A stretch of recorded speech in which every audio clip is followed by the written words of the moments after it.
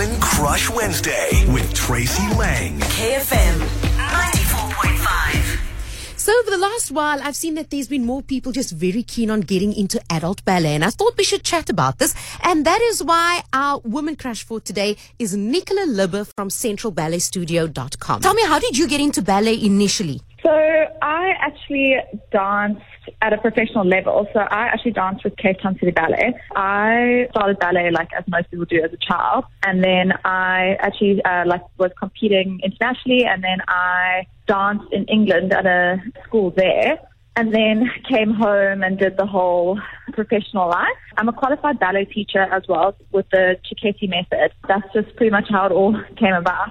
Okay. Tell me, in total, how many years did you do ballet for? From childhood up until 24 when I stopped. Would that be considered adult ballet when you kind of would stop doing ballet? Is that kind of the shelf life? When it comes to like adult ballet, most people will stop ballet at 18 years old. People who dance professionally will retire at, let's say, age 33, 34, round about there, or even up until 40, as long as the body can allow it. But for me, I left and then started my businesses. That's why I stopped at 24. So I teach adult ballet now, but the adult ballet dancers who come and do classes with me, that can range from age 20 till age 60. There's no limit on that. You know what I mean? Yes, of course. When you think of adult ballet, your immediate thing is obviously someone who wants to become a professional dancer. But in this case, it's actually got a lot to do with core strength and also fitness too. Right now with my adult dancers, I mean, it's people who are working a 9 to 5 or, you know, they have jobs, they have lives, and it's maybe for them going to a CrossFit gym or going to run on the promenade. That's not what feels good for them. That's not how they want to spend their time after work.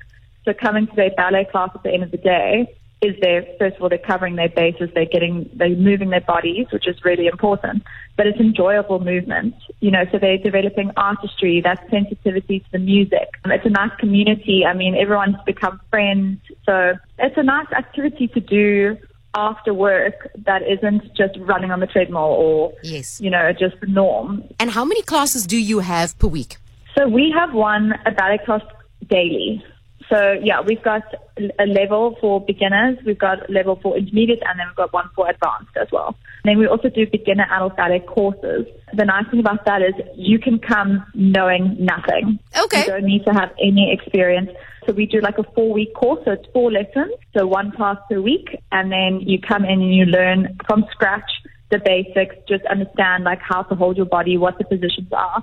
And then if you want to continue, then you can filter into the classes. If I would want to come to one of your ballet classes, what do I wear? Do I have to come with ballet shoes? How does this work? So it depends. So what we say is shoes are the first thing that you would invest in, but it's not a priority. For example, a lot of people just wear socks. Obviously a pair of socks that you don't mind getting dirty and eventually having holes in. But most people wear active wear, so like tights and then like a baggy t-shirt, or, you know, it's like what you would wear to the gym, and then socks. That's how people usually start off with. And then when they like obsessed and they love it and they're coming regularly, then we would send them to the ballet shop and then they'd purchase their shoes.